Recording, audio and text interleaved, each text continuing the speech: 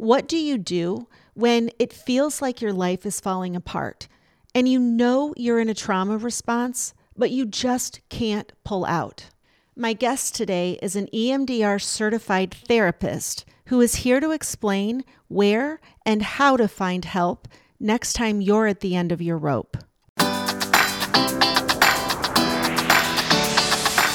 My name is Colleen Cashman. I'm a sober-ish recovery coach, helping high-achieving women get emotionally sober so that drinking less or not at all feels like a superpower. Join me each week for evidence-based, holistic strategies to regulate your brain chemistry and nervous system, and also develop a growth mindset so you can feel proud, confident, and resilient with or without a drink in your hand, because it's not about the alcohol. If you're trying to stop using alcohol to cope with stress and sick of waking up and realizing you did it again, you may be wondering if it's even possible to do this on your own. I want to invite you to my free masterclass this Thursday at 1 p.m. Eastern. I will explain exactly why your willpower fails when you need it the most, and also why simply taking a break to reset your tolerance won't work anyway. Come and learn how the 6 components of my proprietary accelerated recovery process work together to holistically restore your mental health so you can stop overthinking alcohol. Because this is a thinking problem, not a drinking problem. It's not about the alcohol. And if you ever want to be able to drink like a normal person, you have to learn how to feel like a normal person instead of someone who is lost, anxious, broken, overwhelmed, and incapable of making good decisions. Pause this episode and get in the show notes to register now. This is not a pitch for my program. You will get a completely free, big picture understanding of why you're stuck and the specific steps you need to take to escape the cycle of self-sabotage once and for all. You know, it's actually a sign of strength to ask for help. We have been programmed as women to just keep going, to grin and bear it, to suck it up. And this perpetuates this silent suffering because we think the fact that we are struggling means that there is something wrong with us. But how different might your life be if the next time you were struggling, you knew exactly who to call? Because there is, in fact, something that can be done to help you that doesn't include quitting your life or sitting in therapy for years. My guest today is Shelby John, and she is an EMDR certified therapist, and she also hosts the Confident Sober Women podcast. She has a Facebook group too, and I put that in the show notes. But she is here today with a breath of fresh hope because EMDR is an evidence-based, highly effective modality that allows you to move through trauma without a lot of talking. Our interview today begins with how Shelby was able to get sober after being arrested at a professional conference in front of her peers. And while that was her rock bottom, she soon discovered there was such a thing as sober bottoms, and how she came to terms with the fact that even when you're doing all the right things, sometimes you just need help. And as a therapist, she was introduced to EMDR and how that has become her preferred modality when she's working with clients who are practicing self-care and they just need a little tune-up. Shelby goes in deep as to what EMDR is, how it works, and where you can go to find a qualified therapist. So let's dive into the episode. Hi, Shelby. Thank you so much for joining the show today. I'm so excited to talk to you. I've been following you for a while. Yours was actually one of the first private Facebook groups I joined as a sober woman, in the early days when I was trying to figure out how all of this would work. And you were just really an inspiration to me in the way you talk about sobriety and how welcoming and inviting you make the topic, and you create a community. So I'm really honored. I'm a little, what do you say, fangirl to have you here. So I appreciate you coming on the show today. Would you introduce yourself and tell my listeners who you are and what you do? Sure. Thank you so much for that. That was so kind. I'm so thankful to have you as part of my community as well. And as fellow podcasters, it's fun to be able to, and sober women, it's fun to be able to kind of share in this experience with each other to bring hope and the message of recovery to all the women out there who are waiting to hear it. Yeah. My name is Shelby John, and I am a woman in long term recovery. I am also a therapist. I have a clinical practice where I do EMDR therapy. I specialize in trauma, addictions, and anxiety. And then I have a coaching program that I work with sober women who have been sober for more than a year to many years to help them kind of elevate themselves beyond that initial stage of recovery. So I got sober in July 1st, 2002. I turned 27 when I was in rehab, and my life has been dramatically different obviously since then, right? 100% different. So I was the girl, as the young girl, who was never pretty enough, thin enough, smart enough, good enough for any group I was in. And that's just kind of how my life went. I just never felt like I was enough of any of the things. And so, in high school I was actually in this sort of popular crowd or around it. I had the boyfriend who then now is my husband. I was an athlete. I went to college. My drinking really didn't start taking off until I was in college. My parents were pretty strict. I was the oldest. And so they had a pretty tight handle on things. And I was afraid of them, frankly. So I was not really, though, when I was a young person, just kind of feeling depressed and chaos. I say I was really living in chaos. What I know now, that was probably anxiety. We just didn't really call it that back then. When I went to college, I was kind of off to the races, right? I was living free and wild and really learned how to drink like a good alcoholic and lots of other things that are not really nice to share with other people. Yeah. And, I somehow survived it. I always wonder, I feel like God is my higher power, who I choose to call God, was with me the whole time. And I put myself in a lot of situations that were dangerous. I was a blackout drinker, and it just wasn't a good thing. I was also just a depressive drunk. I had two suicide attempts, and I just wasn't, I had problems with food, over exercise, all of the things. And so, Yeah.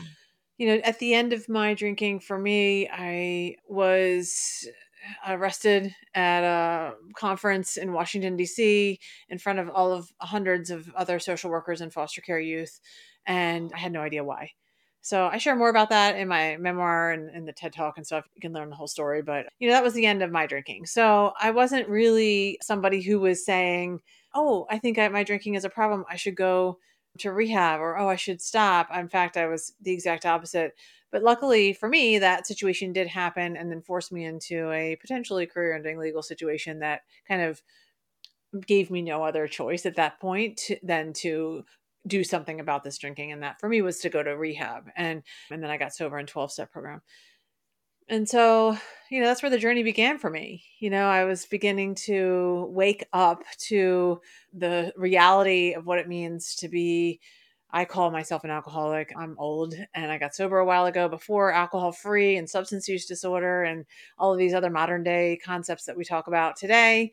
And that's just how it was for me. And I'm not afraid of that label or ashamed of it. It's just who I am and what I am. And it's what works for me. And then I got sober in 12-step programs and did the work. I did all the 12-step things. I also did lots of therapy. I had some childhood trauma and things I really needed to work through that I found out was the root of my problem. And also just trying to save my marriage and work on those things. I got pregnant when I was 6 months sober. And then 18 months later, I had my second child. And 2 years later, I had my third kid. So I had 3 kids in 4 years when I was brand new sober. So I wouldn't necessarily recommend that, but it's what happened for me. And obviously, I wouldn't change it for the world. But it did mean that I did my sobriety a little backwards. I was doing all this mom stuff. I was super involved and engrossed in the baby stuff and raising kids. And then I woke up in year 4 and kind of had what I call my first sober bottom, where I was like, Okay. oh my gosh, here I am, completely overwhelmed, almost like I felt at the end of my drinking, but I wasn't picking up anything.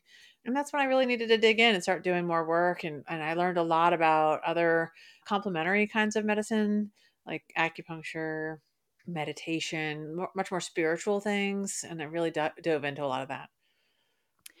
Can you say more about what a sober bottom is? I don't know. I'm sure I've heard that, but to hear you say that, I just want to hear you say more because I definitely would describe some of my experiences, but more in the early days of having a sober bottom. What did that mean to you?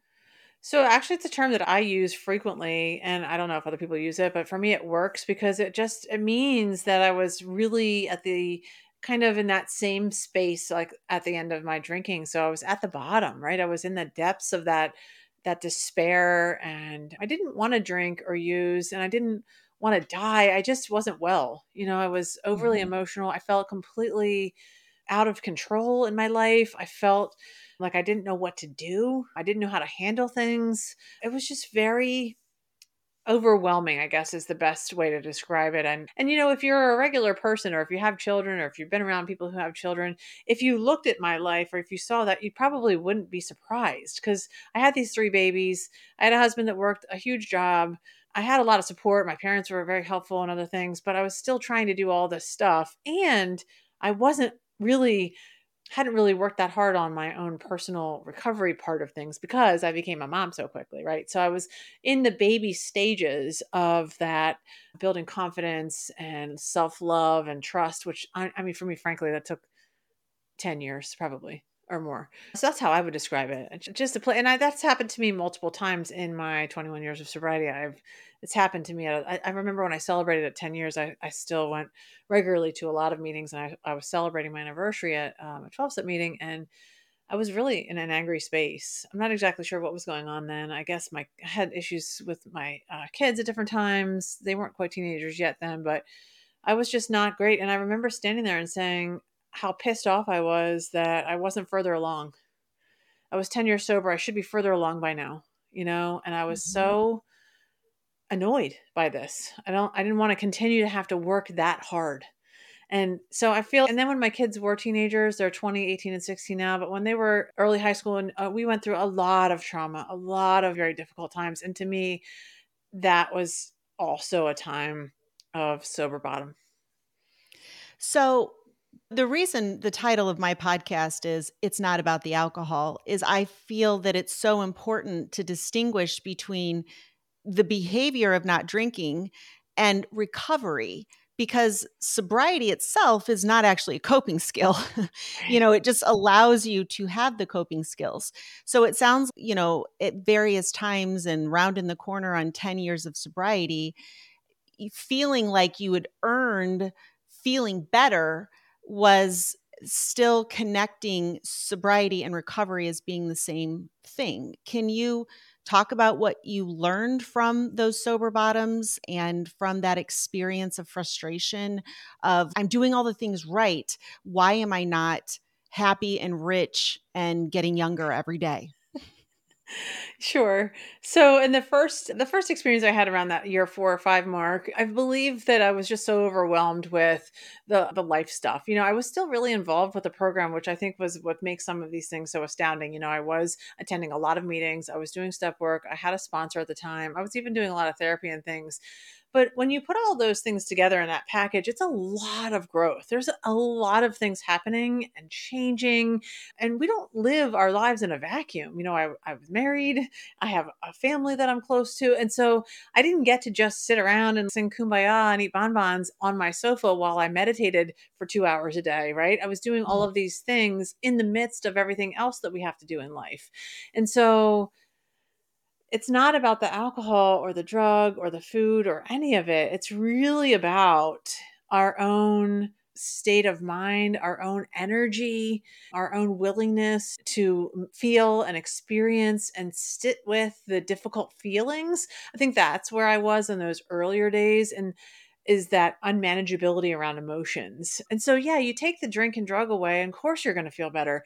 Even if all you did was stop using substances, you're going to feel better. Most people are going to feel better. Now, there are a bunch that are out there white knuckling it, right? Who are not going to feel better because they're not doing anything else to fill themselves up, right? So if you're just white knuckling it and you're like, oh, I'm not going to drink, good for you. Your health will improve most likely, but your emotional state probably won't because you're not going to be diving into the work, as we say, right? The stuff of emotional sobriety, which is that place that I love to meet women too, and maybe you do, is that after that first year, when we're building that emotional sobriety and self love, that takes a really long time. And it's a major identity shift for me and for most of the women that I know, to go from kind of who you were in active addiction, then who you were in early sobriety, that first year, and then who you want to become beyond that as a sober woman. And we go through those phases, you've been around a while too, multiple times. Now I'm facing empty nest. I have one kid left in high school, and I'm like, what in the actual heck? I've really struggled with letting my other two go, still dealing with that. And now I'm facing this next one. And who am I now? Who do I want my future sober woman self to be? And that's another identity shift. So I think there's always going to be these times of transition and these times of challenge to our sobriety slash recovery, right? For me, it's never really been about picking up the drink or the drug, but I will say I do other things that are really harmful to myself in those tough times. And I use food now to do the same things that alcohol has done. And so we can figure out a way to harm ourselves without a substance if we're clever enough, most of us. So it's not always about the drugs.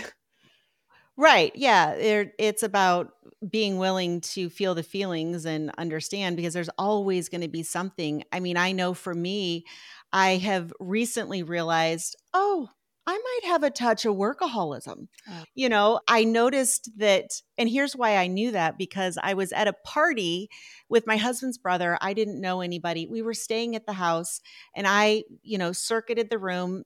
The drinking didn't bother me. I had even intended, I'm not 100% sober. I had intended, oh, I'm going to have a drink, but I was really anxious, and I don't mess with that. And so within a couple hours, I didn't have the drink because I know better, but I was in my room getting my computer out, and I'll just type a few emails and get ahead of some things. And the next day I was like, whoa, you're using work to cover up your anxiety, So yeah, it's just kind of a constant game of whack-a-mole, unless you're willing to look at the fact that it is the feelings and the story in your head that's the problem, not all of the other stuff. I'm really curious, as if you could step outside of your journey and then just the journey in general of recovery and share your perspective from a therapist, as a professional, licensed, mental health professional.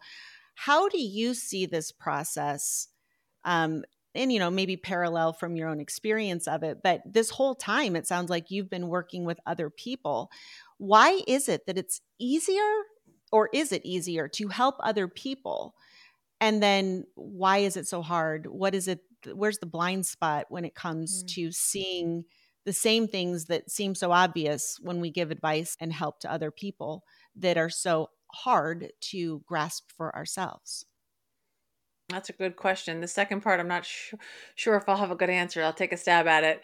I think my perspective as a therapist is one of a healing journey, and not to be very cliche about it, but it is just that. It is a process, I guess, is what I mean by saying journey, because I have the benefit of doing EMDR therapy, which is a phenomenal neurologically based form of trauma treatment that really does help people to heal their trauma at the molecular level of the brain. So we're literally clearing out the neural pathways that were created way back whenever those early traumas started, and then continue to carve out paths in our brain and create dysfunctional thinking patterns and emotional strategies for life, right? So I have the benefit of being able to watch other people commit to that and experience. I've also done it myself. That's one of the reasons why I got trained that way, because that's the therapy I did early on.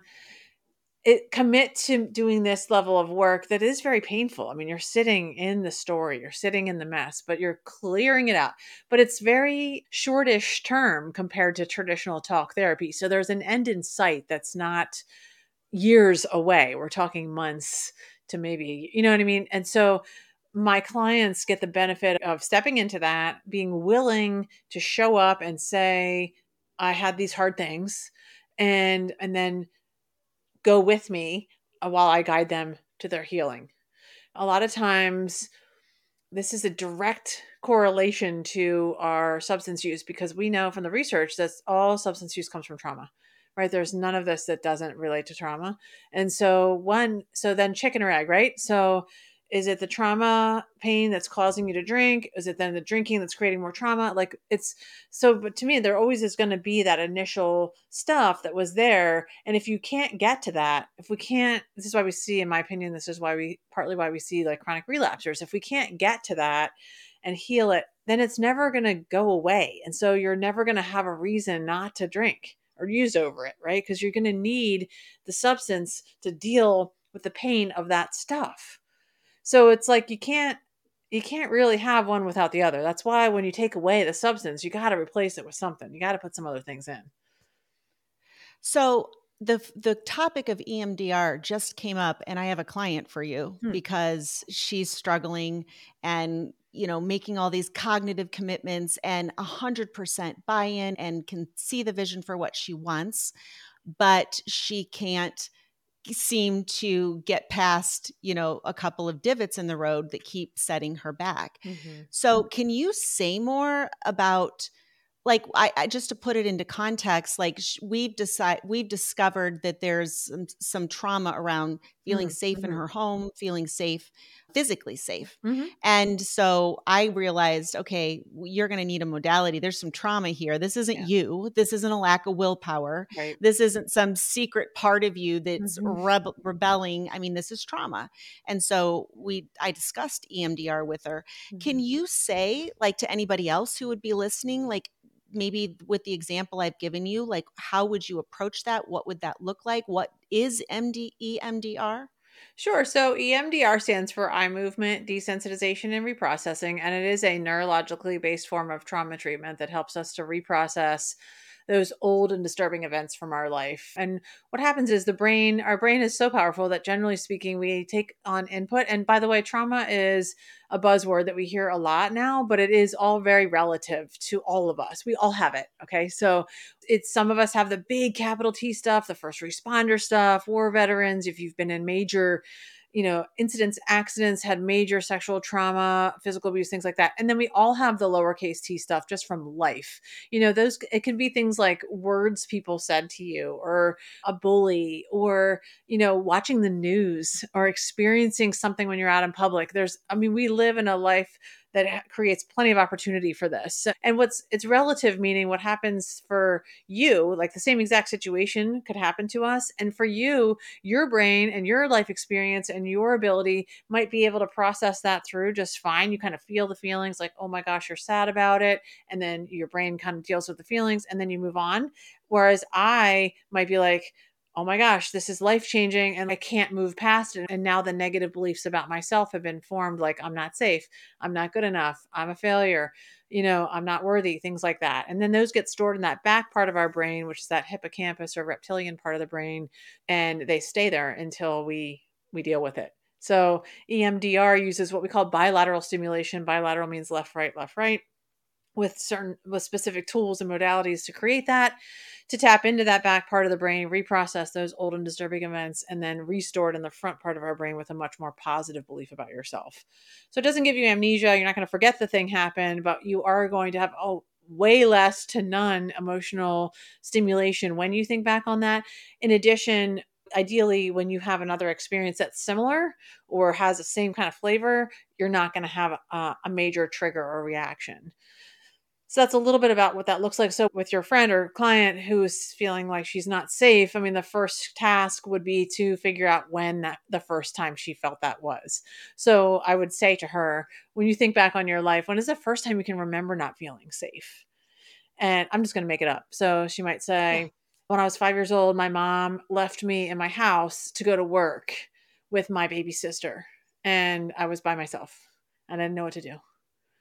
And she didn't come home until the next day. And so she did that frequently. And so frequently I didn't know how to take care of my sister and she was crying, and and this is how she grew up. Or it could be somebody who did have a sexual or physical abuse history. That creates a lot of safety issues. Or things like people who have violence in their homes, domestic violence, or a lot of kind of transient people coming through, boyfriends or other people. Like a lot of substance abusers have a lot of strangers, in their homes. So if you grew up in that kind of environment, safety is going to be a primary concern for you. So then once you identify those things, you would identify what the issue is, we call it a target experience. So, for example, say it was my mom left me home with my sister. That would be the target experience. And then I would say, what is the negative belief you have about yourself today when you look back on that? She might say, I'm not safe. She also might not say, she also might say, what questions like, why would she do that? I'm scared. Am I not worthy enough to have a babysitter? Things like that. And so then we use the bilateral stimulation to process through that particular target. Oh, we scale it first on a 0 to 10 basis. How strongly does this feel to you emotionally today? It's like an 8. Okay. And then where do you feel it in your body? Because the body holds trauma differently than our brains do. So we want to clear all of that out as well. And then we use the processing to de-escalate all of that until we get all the way down to 0. And that can take 3 to 4 sessions, sometimes longer, depending on the person and their experiences. And when we end, there's no emotional stimulation anymore when you look back on that situation. And then the last part is to identify what the positive belief you have about yourself is today, now when you look back. And you might say something like, it wasn't my fault, or, I did the best I Yeah. could. Yeah. Do you see a lot of rapid, of course, over the 3 to 4 sessions, but for a lifetime problem, that's pretty rapid. Do you see rapid transformation? And is it a 1 or 3 or 4 and done? Is there integration work? Is there times where people come back and they've made some progress and then something creeps back in? What can people expect in terms of permanent changes, and how much follow up is there or is needed? So one of the reasons why I love EMDR therapy and why I chose it as a modality to use in my practice is because of the speed at which we can work. I always tell my clients that I'm not a long-term therapist. I don't want to hold you hostage for 2, 3, 5 years. That's not my job. I want to get you in here. Let's deal with all of the things that we can and then kind of send you off into the world. And then, yes, you come back when things come up. So, for example, I did a ton of my work when I first got sober. It took me a little while. I had to work through all that stuff. And then I went back at different ages and stages. I was really struggling with my oldest daughter. She had some behavior problems that were really challenging. We were dealing with that, just parenting stuff. And I was really feeling like inept, I guess, not just lost. So I went back for a tune up, right? And so what's beautiful about it is you already know how to do it. Like you already know what this is about. You've already done a lot of the work. And so generally it only takes a little bit of time, a few sessions, maybe a little bit longer to deal with whatever's going on at that time. I've done that multiple times. Then the same thing happened when she went to high school. I was completely triggered out of the blue. It wasn't totally out of the blue, but I just couldn't. I was out of control, frankly, emotionally. And my husband and I weren't in agreement with where she should go to high school. And I had my own concerns and I could not solve that by myself. I tried all my things and it just didn't work. So I had to go back and then it just cleaned it up and go on my way. So it is a beautiful thing. I have clients constantly call me back. Hey, this is coming up, or hey, this new thing. And a lot of times we maybe did the work. You know how this works, right? I already worked on my parents' divorce or my father issues or whatever. Okay, cool. We did. But now something's coming up and there's another layer. So we just kind Yes. of go with that.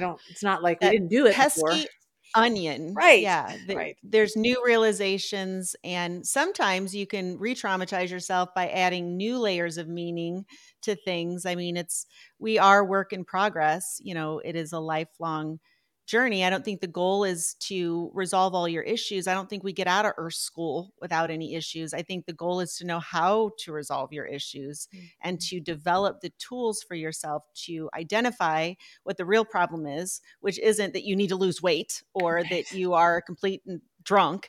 It's the behavior that's a symptom of the trauma, the unhealed emotional wounds, and the lack of tools that you have to deal with them. And when you shift your diagnosis of the problem to the source, it becomes, just a matter of how Mhm. instead of impossible. You're so right about that. I find that there's questions that I ask myself, and I always advise my clients to as well. When things come up, I say things like, "What is this about?" When I'm Yes. disturbed or when I'm starting to feel unrest, in myself, or I'm particularly irritable or combative about something, I say, what's going on right now? What is this about? Or what about this situation is bothering me? I usually do that. Yes. Why am I making this a problem? Hmm. Like Or with where your daughter's going to school, the problem is not where your daughter's going to high school or even that you and your husband don't agree. The problem is coming from inside. Why do you see this Mhm, as a problem? Why are you experiencing it? mhm. What's down in there? And what am I Yeah. afraid of? That's always a big question for me. Yeah. Yeah. That's fat. I love the EMDR stuff. I might even title the episode according to EMDR. Is there anything else that we would want to say? Because I've not done an episode on EMDR, and I think that's what I want to pull out of this to talk about. I guess with integration Oh, you work, asked about is there? what was the second Okay. part of your question? Yeah, there are other modalities. Yeah, other integration. I asked if there was integration, once you do the initial session or sessions, Mhm. then is it just the awareness that's possible, or is there integration work? Or does Well, that it's even make already sense? I don't think there's integration work isn't necessary because the healing has already happened. I mean, like the EMDR is it. However, there are some pretty cool modalities because EMDR is no longer new. It's been around since 1984 and heavily studied. There's a ton of other things that are cropping up, things like brain spotting, also internal family systems like the parts work. That's been huge in the correlation with actually just did a training on this last week, the integration of EMDR with IFS. And I love it because I really like parts work a lot. I think it's so powerful and important for us to be able to identify, first of all, to understand that there are many parts to us and then begin to identify what they are for us individually. Now, I'm not a specialist in this area, but I do pull it out in a very kind of elementary way to work with people, particularly on their younger child, little girl self, and also the relationship. Like I just had a client today that I've worked with for a little while, and she's a lovely woman. She's done great things and was having trouble. We were working on a relationship she had. Now she's an older woman and she had a relationship in her younger years, and it ended poorly, and there was some decisions made that were very difficult and painful, and we worked on it. We used EMDR. It took a lot of sessions because she was hanging on to it. She kind of really wanted to feel this way, and part of it was she was feeling bad about getting to the place where she didn't feel bad about it anymore because she Mm. was afraid to not feel bad about it anymore because she thought that would mean that she didn't care. And so today, when I met with her, we talked about that particular part. And we had already done a ton of work around her little girl part. She comes from a lot of trauma, a lot of historical generational trauma with abuse and neglect. And so we've done a lot of work around that. But this other young girl part, this young girl that was in this relationship part, we hadn't really addressed. I mean, we did the EMDR, but today she was feeling so much better and really at peace about a lot of it. But when I said that part, I said last week we ended and you said I'm afraid to say this is a 0 or even a 1 because that might mean I don't care.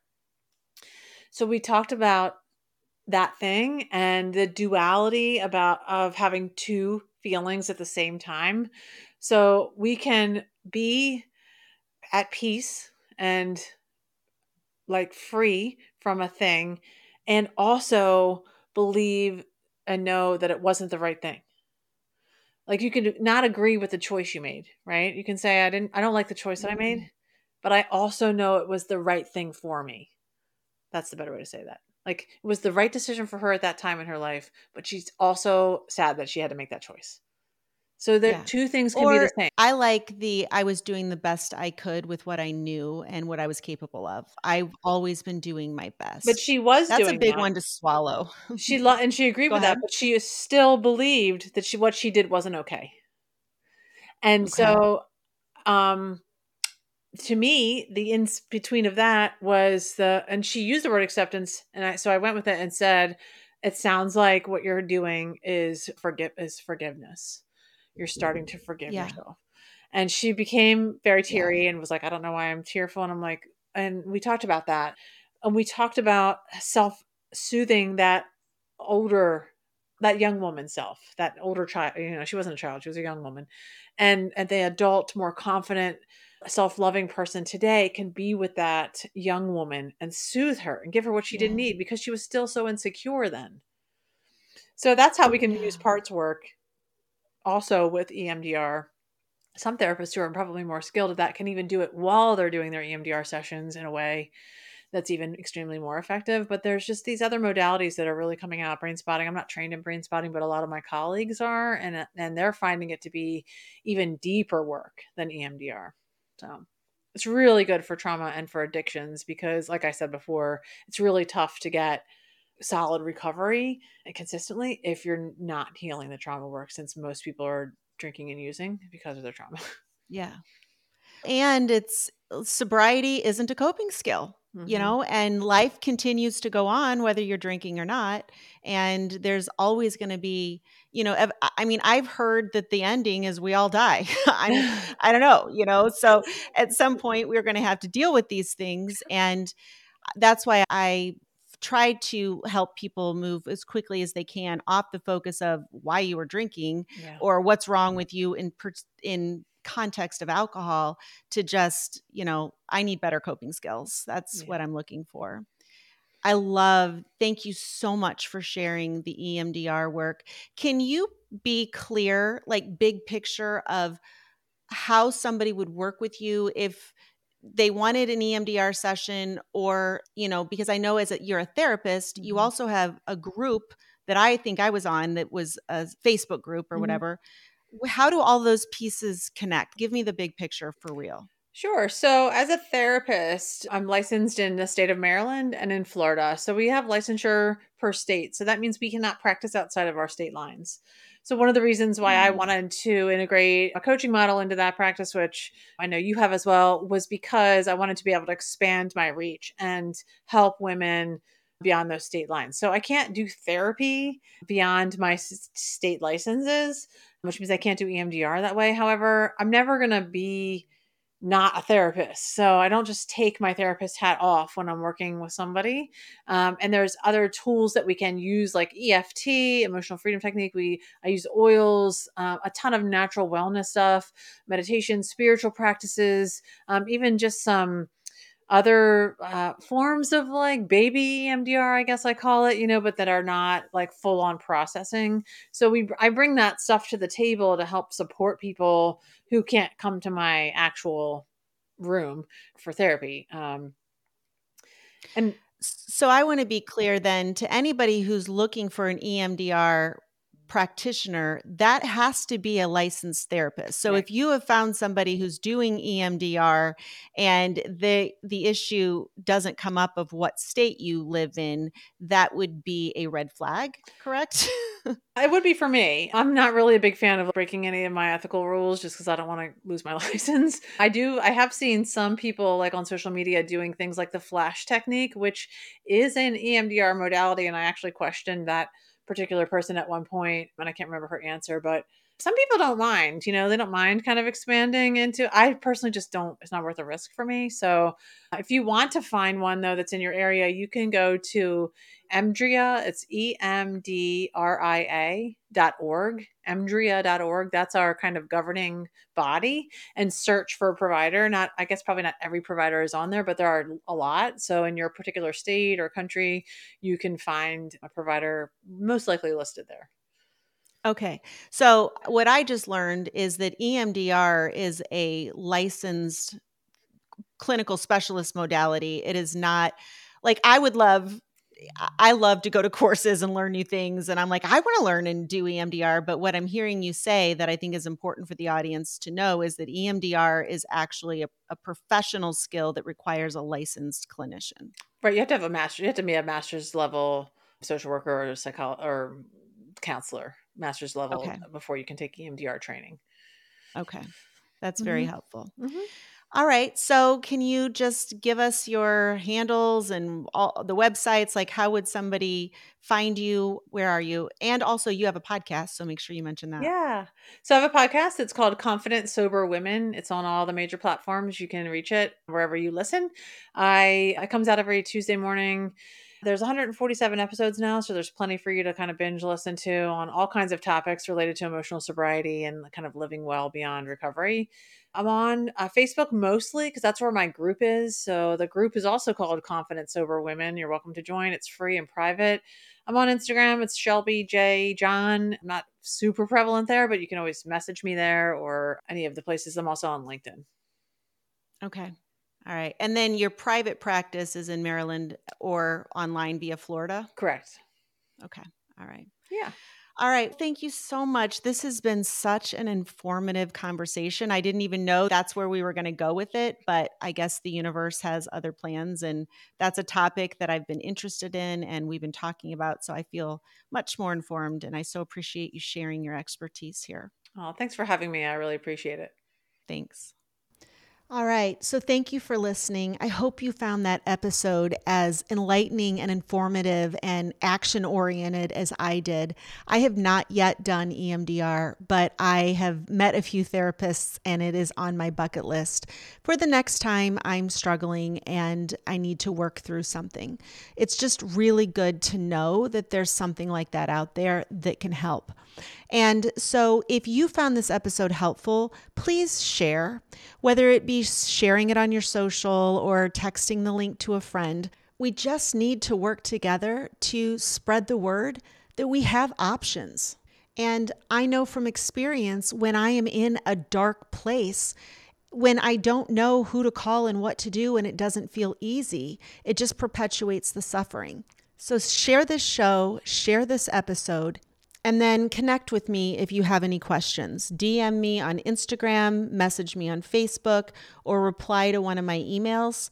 And finally, before I go, I do want to say that I did launch a secret podcast. It's not really a secret podcast like I'm recording episodes. I created a course called The Foundations of Emotional Sobriety, and I've packaged it in 8 really simple 10-minute audio versions. So when you get the secret podcast link, you'll get a link to download the workbook. And the magic is in actually doing the work, not just listening. But you can use the course over and over again with different situations of your life, whether you're making a decision or struggling with conflict in a relationship or whatever. So if you get in the show notes, you can get the link to the secret podcast. And again, it's not a podcast, it's a course, but I've made it a secret podcast because then it is super accessible and you can just access it right on your phone. You don't have to log into my website and it is completely free. It is my gift to you as being a regular listener of this show. So take advantage of that. And then reach out and let me know if you liked the course, if it helped, how you're using it. I love feedback because it just informs my next decisions for what I want to do next. So anyway, thank you for listening. And I will see you on Tuesday for my interview with Kate Donovan on why resentment is a superpower. I'll see you next week.